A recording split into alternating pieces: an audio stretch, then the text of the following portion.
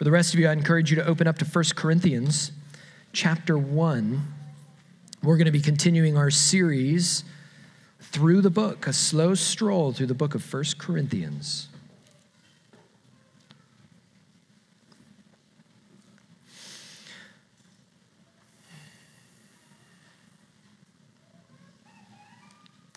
When Martin Luther's friend Philip Melanchthon lay dying, he wrote of how happy he would be to soon be free from what he called the rabies theologorum, or the madness of the theologians.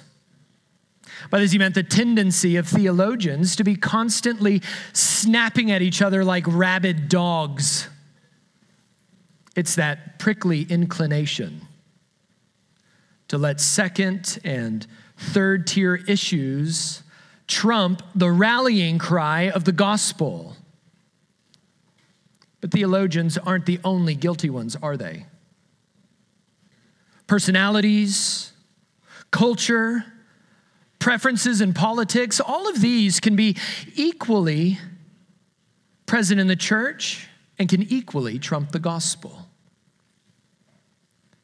One author puts it this way: evangelical tribalism is all too often not about doctrinal disagreement at all, however much it masquerades as such. Evangelical people, churches, and ministries can use theology to cloak the actual personal or political reasons why they do not have the degree of fellowship that their shared belief encourages. True evangelicalism should mean that we can enjoy hearty fellowship with other evangelicals without ever imagining that our fellowship implies our approval of everything they believe. But when loyalty to the gospel wanes, culture or personality-shaped empires mushroom where members of each tribe fear any association with outsiders because their association might be read as an endorsement of all the outsiders' alternative views. In such situations, precisely because the gospel is not the unifying factor, people become increasingly blind to the distinction between gospel issues and cultural differences. We are so much similar to Corinth. As I said last week, some people say, well, maybe we need to go back to becoming more like the first century church, and we discover that we're actually much more like the early church than we dare to admit. Here in this church, divisions grew as loyalty to the gospel waned. And in our passage this afternoon, we're going to find an urgent plea that is useful to our own souls. It's useful to our own church. And so if you would, stand with me for the reading of God's word.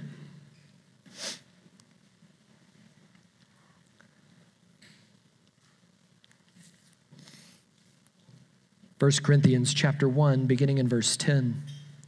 I appeal to you, brothers, by the name of our Lord Jesus Christ, that all of you agree, and that there be no divisions among you, but that you be united in the same mind and the same judgment. For it has been reported to me by Chloe's people that there is quarreling among you, my brothers. What I mean is that each one of you says, I follow Paul, or I follow Apollos, or I follow Cephas, or I follow Christ. Is Christ divided? Was Paul crucified for you? Or were you baptized in the name of Paul? Well, I thank God that I baptized none of you except Crispus and Gaius, so that no one may say that you were baptized in my name. Although I did baptize also the household of Stephanas, but beyond that, I don't know whether I baptized anyone else. For Christ did not send me to baptize, but to preach the gospel, and not with words of eloquent wisdom, lest the cross of Christ be emptied of its power. The grass withers and the flower fades, but the word of our God stands forever. Amen. You can be seated. We saw last week that this church in Corinth had its eyes and its affections fixed on the surrounding culture, and they had lost sight of God's grace to them in Jesus. The city of Corinth mattered. Impressive people mattered. And these worldly values, not the gospel, was shaping the church's life in the present and in the future, there in verses 4 through 9. But here, he's going to have one driving point, one big idea, beginning in verse 10 all the way through 17, and it's an idea that is setting up the next 4 chapters. And that big idea is this: remember God's grace to you in Jesus and be united in him. Remember God's grace to you in Jesus and be united in him. We're going to see 2 things beginning in verses 10 through 12. We're going to see Paul's urgent exhortation, be united. And then in verses 13 to 17, we're going to see his remedy for division. That is that we would remember God's grace. Be united, remember God's grace. Notice in verse 10, he begins with an appeal, an urgent appeal. And that appeal specifically is for unity, and it is rooted in the grace that was pointed out in the previous verses. We noted how time and again, Paul uses the language of calling, that you have been summoned by God. And this is not of yourself. This is all of God's grace. All that you are and all that you have as a church has come to you by God's grace in the Lord Jesus Christ. And he says there in verse 2 that this is true of all Christians. It's true of every true church everywhere. And all of that is implied in the name that he gives them. He says, I appeal to you, brothers. Notice also in verse 11, he calls them my brothers. This is family. He's calling a family meeting, so to speak. And to refer to them as his brothers is to refer to them as fellow Christians. And so even though Paul is approaching them with the authority of an apostle, he is also approaching them with the affection of a brother in Christ. Later on in the book, he refers to himself as their father, treating them like children. He refers to himself as their servant. That he has great affection for this church, and he is making his appeal on the basis of the grace of God to them in Jesus. And he is appealing to them as fellow Christians, as brothers, as those who, at the end of verse 9, have been called into the fellowship of his Son, Jesus Christ. And that fellowship that they have been called into is implicit in that language there in verse 10, that you've been by the name of our Lord Jesus Christ. If you were to put your finger all the way back up there in verse 2 and you were to scan through the first 10 verses, you would notice that 5 times that language, our, is used. Verse 2, upon the name of our Lord Jesus Christ, both their Lord and ours. Verse 7, revealing of our Lord Jesus Christ. Verse 8, our Lord Jesus Christ. In verse 9, Jesus Christ, our Lord. And now here in verse 10, by the name of our Lord Jesus Christ. He wants to impress upon them that divisions in the church are contrary to both their identity in Christ and what they've come to possess together. You've heard me say before that 2 great themes that concern every local church is the theme of union and communion. That because we enjoy union with Christ, we've been united to him by faith, we now enjoy all of the blessings and the benefits of salvation that are found in him. But we don't just enjoy those individually, we enjoy them in the communion of the saints. And within the context of that communion, God gives us many graces and benefits that we might serve one another. And so that union with Christ is meant to pull us in like a magnet. And in the context of being pulled in, that we would love one another according to his great grace to us. And so he wants to emphasize to them that he's making an appeal on the basis of grace as fellow Christians because of all that they share in Jesus Christ. And here's his appeal: that all of you agree. It's a bit of an awkward translation from Greek, but it's more accurately translated, or literally, that you would speak the same thing. We might think about it this way, that you would have a same confession, a shared confession, that all of you would be singing in harmony with one another on these most crucial items, that you would speak the same thing. And then in the second half of verse 10, he provides a couple of clauses to explain what he means. Specifically, that there be no divisions among you, and, put positively, that you be united in the same mind and in the same judgment. He says, I urge you, I'm pleading with you that you act in a way, think and act in a manner that is shaped chiefly by the gospel of Jesus Christ. But we see, beginning in verse 11, the symptoms that have arisen. This is why he's making his appeal. He says, for it has been reported to me by Chloe's people that there is quarreling among you, my brothers. What I mean is that each of you says, I follow Paul, or I follow Apollos, or I follow Cephas, or I follow Christ. First of all, I wonder what it must have been like to be sitting in this congregation when this letter was read, and Paul says, I heard from Chloe's people, and everybody turns and looks at Chloe. Where is that tattletale? But he says, here's what he's heard specifically, that there is quarreling among you. Now, he's not talking about mere disagreements. He's not saying, there are some things that I hear you're not seeing eye to eye on. The language of quarreling here can also be translated strife, rivalry, that you are breaking up into different factions against one another, and it is producing strife in the church. That there is a kind of spiritual and emotional and perhaps even relational violence that is occurring from one member to another, from groups of members to other groups of members. No mere disagreements. It is strife in the church. And then he tells us specifically what that is in verse 12. The issue is not there that there's theological disagreement. Notice, for instance, Paul, Apollos, Cephas, and Christ are all going to agree theologically. So it's not some of you are claiming to follow teachers and leaders that contradict other teachers and leaders. It's not theological disagreement. And I don't think that we could say from verse 12 that it's division among the leaders themselves. They're in no way encouraging it.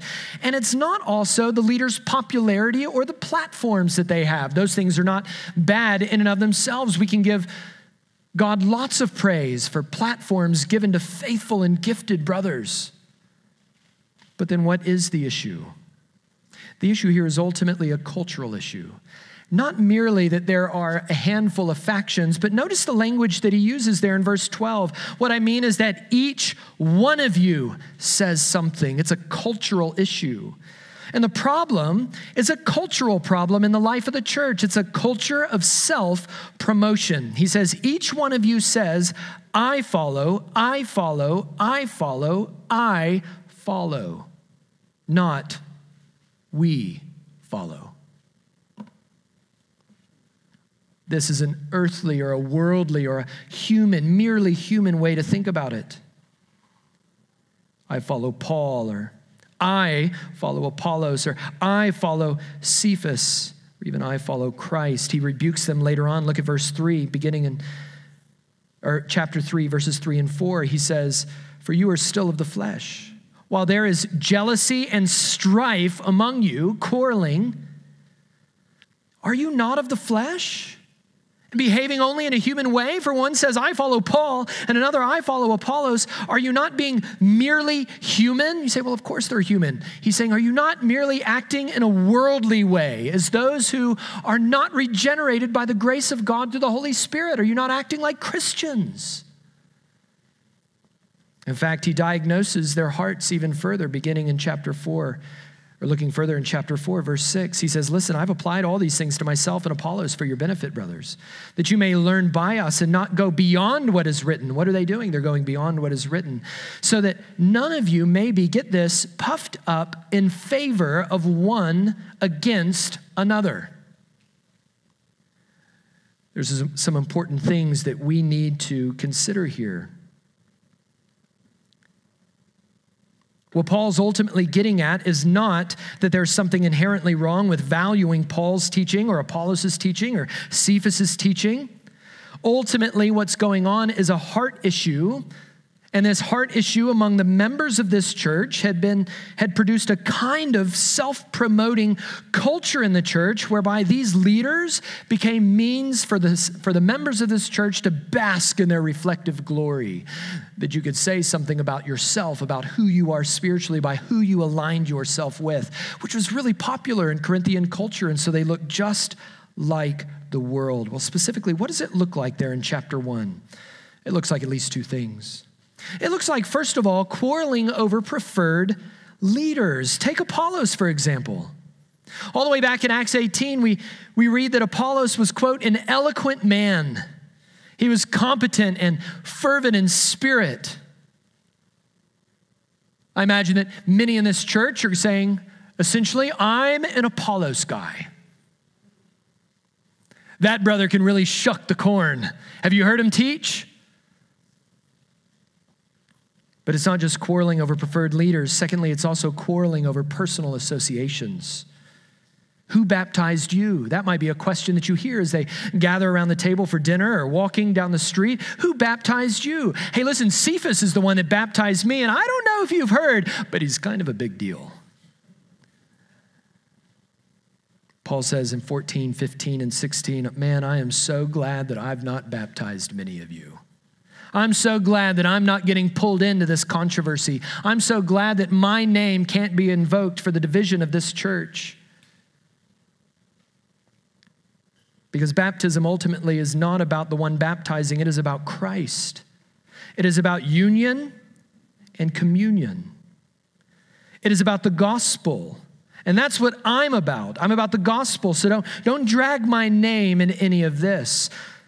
And so there's quarreling over preferred leaders. There's quarreling over personal associations. And it seems at the end of verse 12 that there's even quarreling that's being induced by a kind of super spirituality. I'm not really like all these others into labels and leaders. I just follow Christ. Of course, implied in that by the motivations that have been identified by Paul is to say implicitly, nobody else is.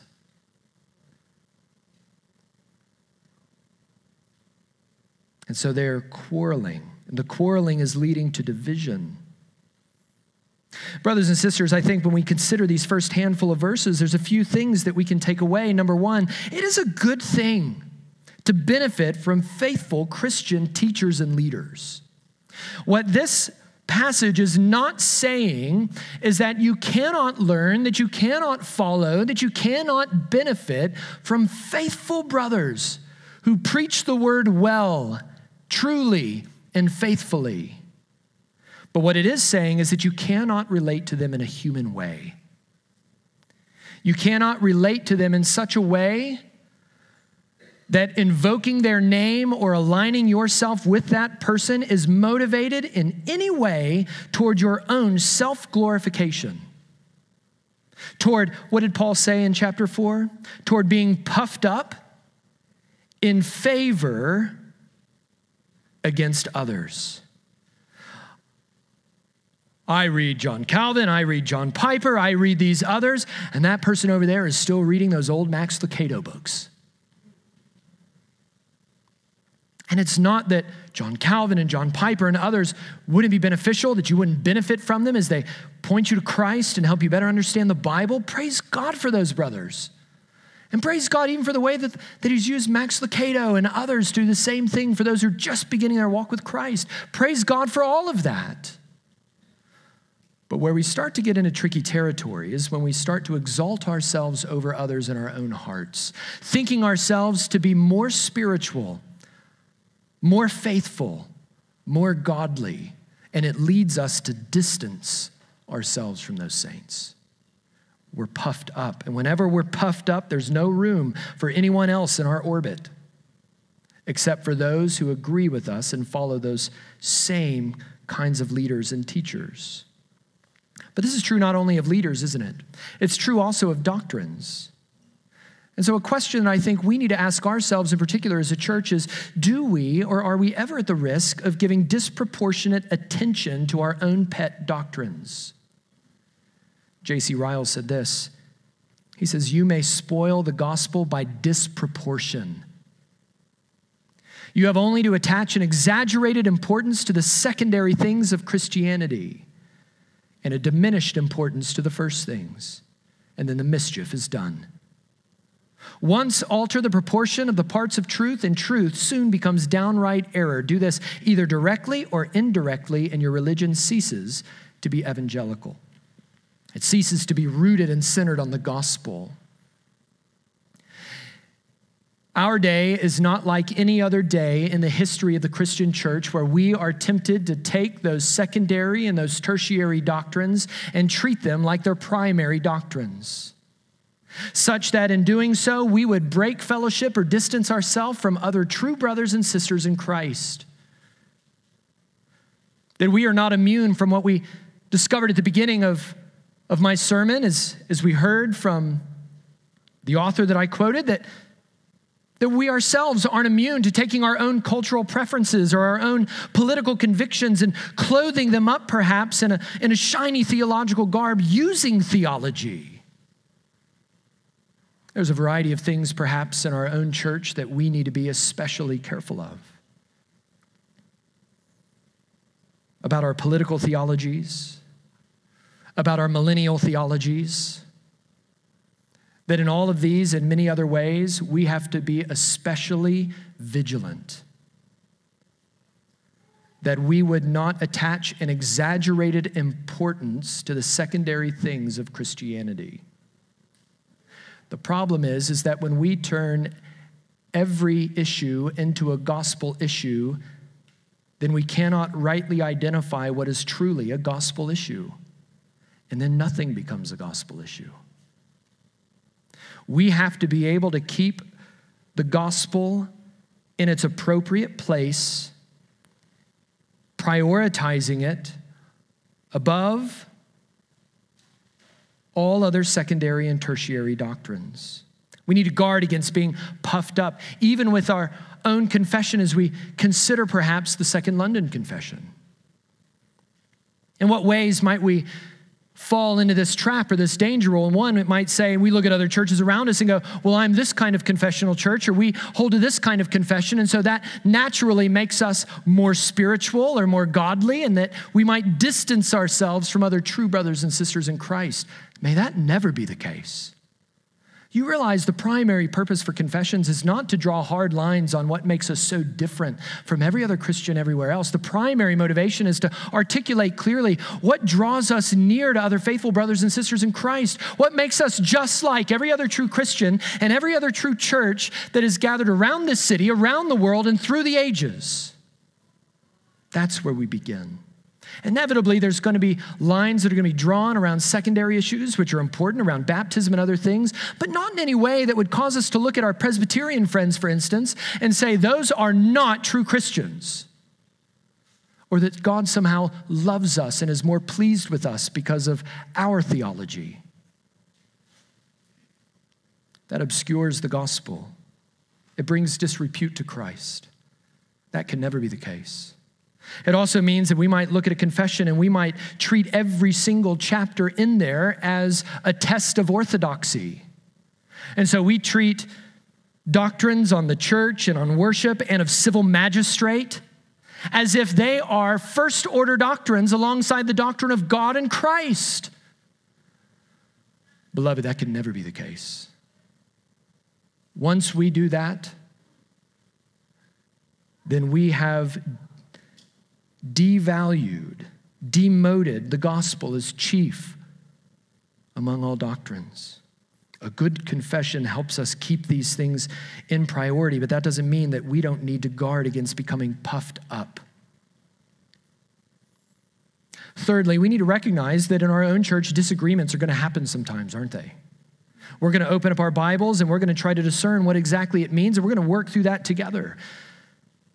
On this side of the resurrection, we will not be a disagreement-free church. That's reality. But here's the questions that you and I need to ask ourselves as we aim to cultivate a gospel culture in the life of our church. Do I care more about winning my argument than winning my brother or sister? Or perhaps, do I and others leave my disagreements feeling built up or beat up? Listen, I've had, even over the last few months, I've had conversations with a number of saints in this church where we have had godly disagreements, and in those disagreements, we have left those conversations built up, not beat up. It's possible. But many of you also bear the wounds of being beat up in disagreement. And that's because there is an instinct in our churches and churches that care deeply about being Bible people to become a warring, factious, battle-hardened people. A kind of fundamentalistic spirit consumes us. One close pastor friend of mine once said this, and it's so helpful. He said, because we're convinced that our convictions are biblical, we'll go to battle over everything. All of our causes and crusades and wars are holy wars. And as a result, we tend to demonize those we disagree with. And the tragedy is that those who know the God of love, we above all people should be loving. And as those who serve the Prince of Peace, we above all people should be peaceable. But this is not our track record. And that wasn't the track record for this church either. And so Paul is urging them, I'm urging you, be united. Conform your life together and your attitudes and your actions chiefly around the gospel. And how are we going to do that? Verse 13, to remember God's grace. There in verse 13, he's going to ask three hypothetical questions. And the automatic answer that's given in each one of those questions gives us implicitly the encouragement that the Apostle Paul wants this church to hear. The first question is this: is Christ divided? Now, we should assume that all of the members in this church, having been taught by Paul for a year and a half and other faithful teachers in the church, would say, well, absolutely not. Christ isn't divided. That's ridiculous. But how often does our confession coming off of our mouths have real dissonance from the way we live our lives? He says, is Christ divided? No. It's not that some of you have a little bit more of Christ than others. It's not that Christ has happened to apportion himself in greater ways to some of you and not others. No, all of you have been brought into the fellowship of his Son. All of you enjoy fully the benefits and the graces and the blessings of the salvation that our Lord Jesus Christ has won for you. So no, Christ isn't divided. It's not more to him, less to you. There's no grades. This isn't like NBA 2K. Anybody get that? My brother or my son plays it all the time. You grade the players. He's a 98, he's an 87. Jesus doesn't grade us that way. There's no 98s in the church and 72s in the church. There are stronger brothers and weaker brothers, but even the strongest cannot lay a greater claim to Christ than the weaker. And no weaker brother can claim a greater claim to Christ than a stronger. We all have communion in him together, such that all that is Christ's belongs to all of us all the time. And we get to enjoy that together and help one another benefit from it by the power of the Holy Spirit in his word. But he says, secondly, was Paul crucified for you? He's saying all the benefits and the blessings of salvation, does that ultimately come by me? Were you crucified with Paul? No. You have been crucified with Christ. Is it that you no longer live, but Paul lives in you? No. It is Christ that lives in you. And so he's answering these obvious rhetorical questions to encourage them in the reality that all of the blessings that you've received, the full forgiveness of sins, adoption into God's family, a righteous declaration over you as one who has been justified, a future inheritance, undefiled, imperishable, stored up in heaven for you, that's yours. And it's all in Christ.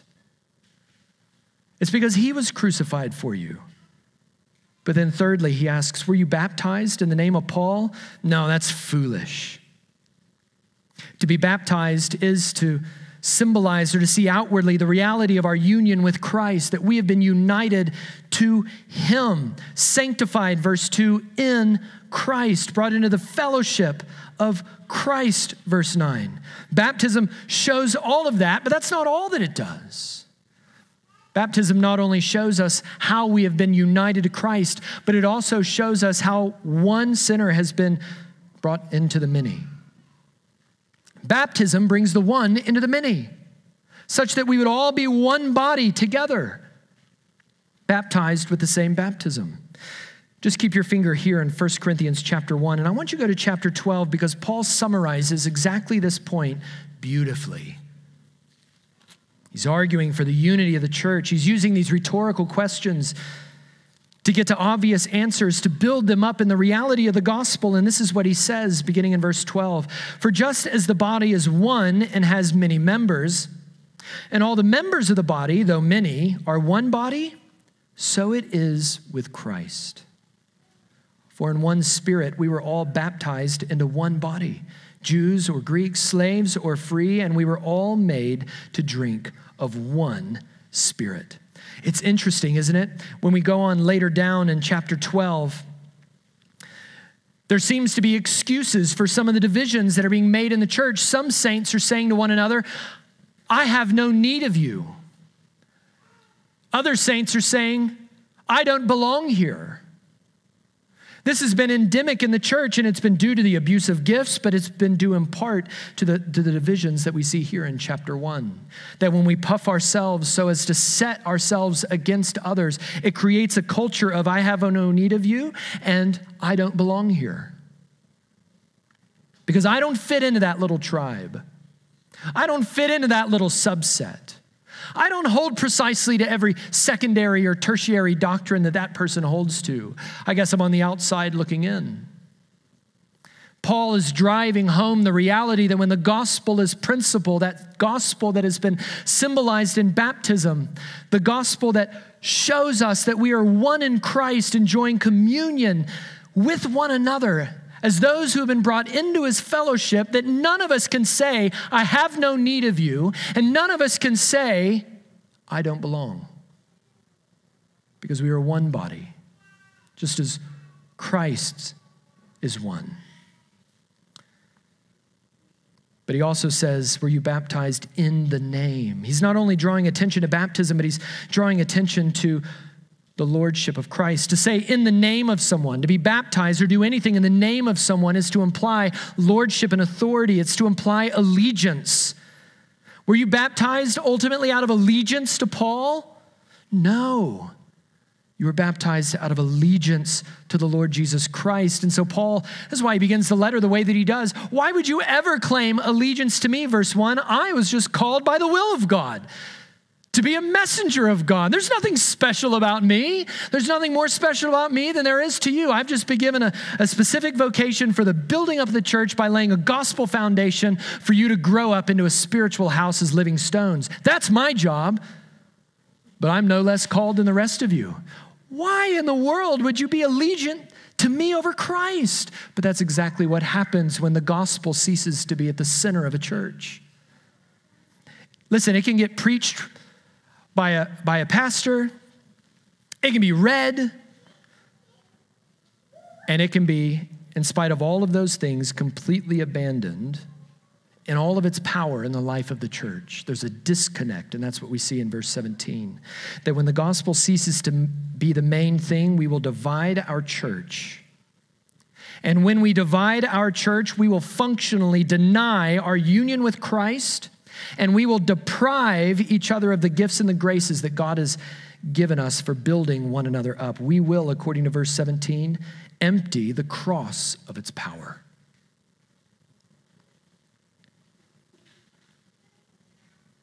And so we need to consider then, brothers and sisters, what is the character of the preaching of our church? It doesn't matter whether I bounce all over the Bible and give you lots of scripture, as it doesn't ultimately center on the person and the work of the Lord Jesus Christ.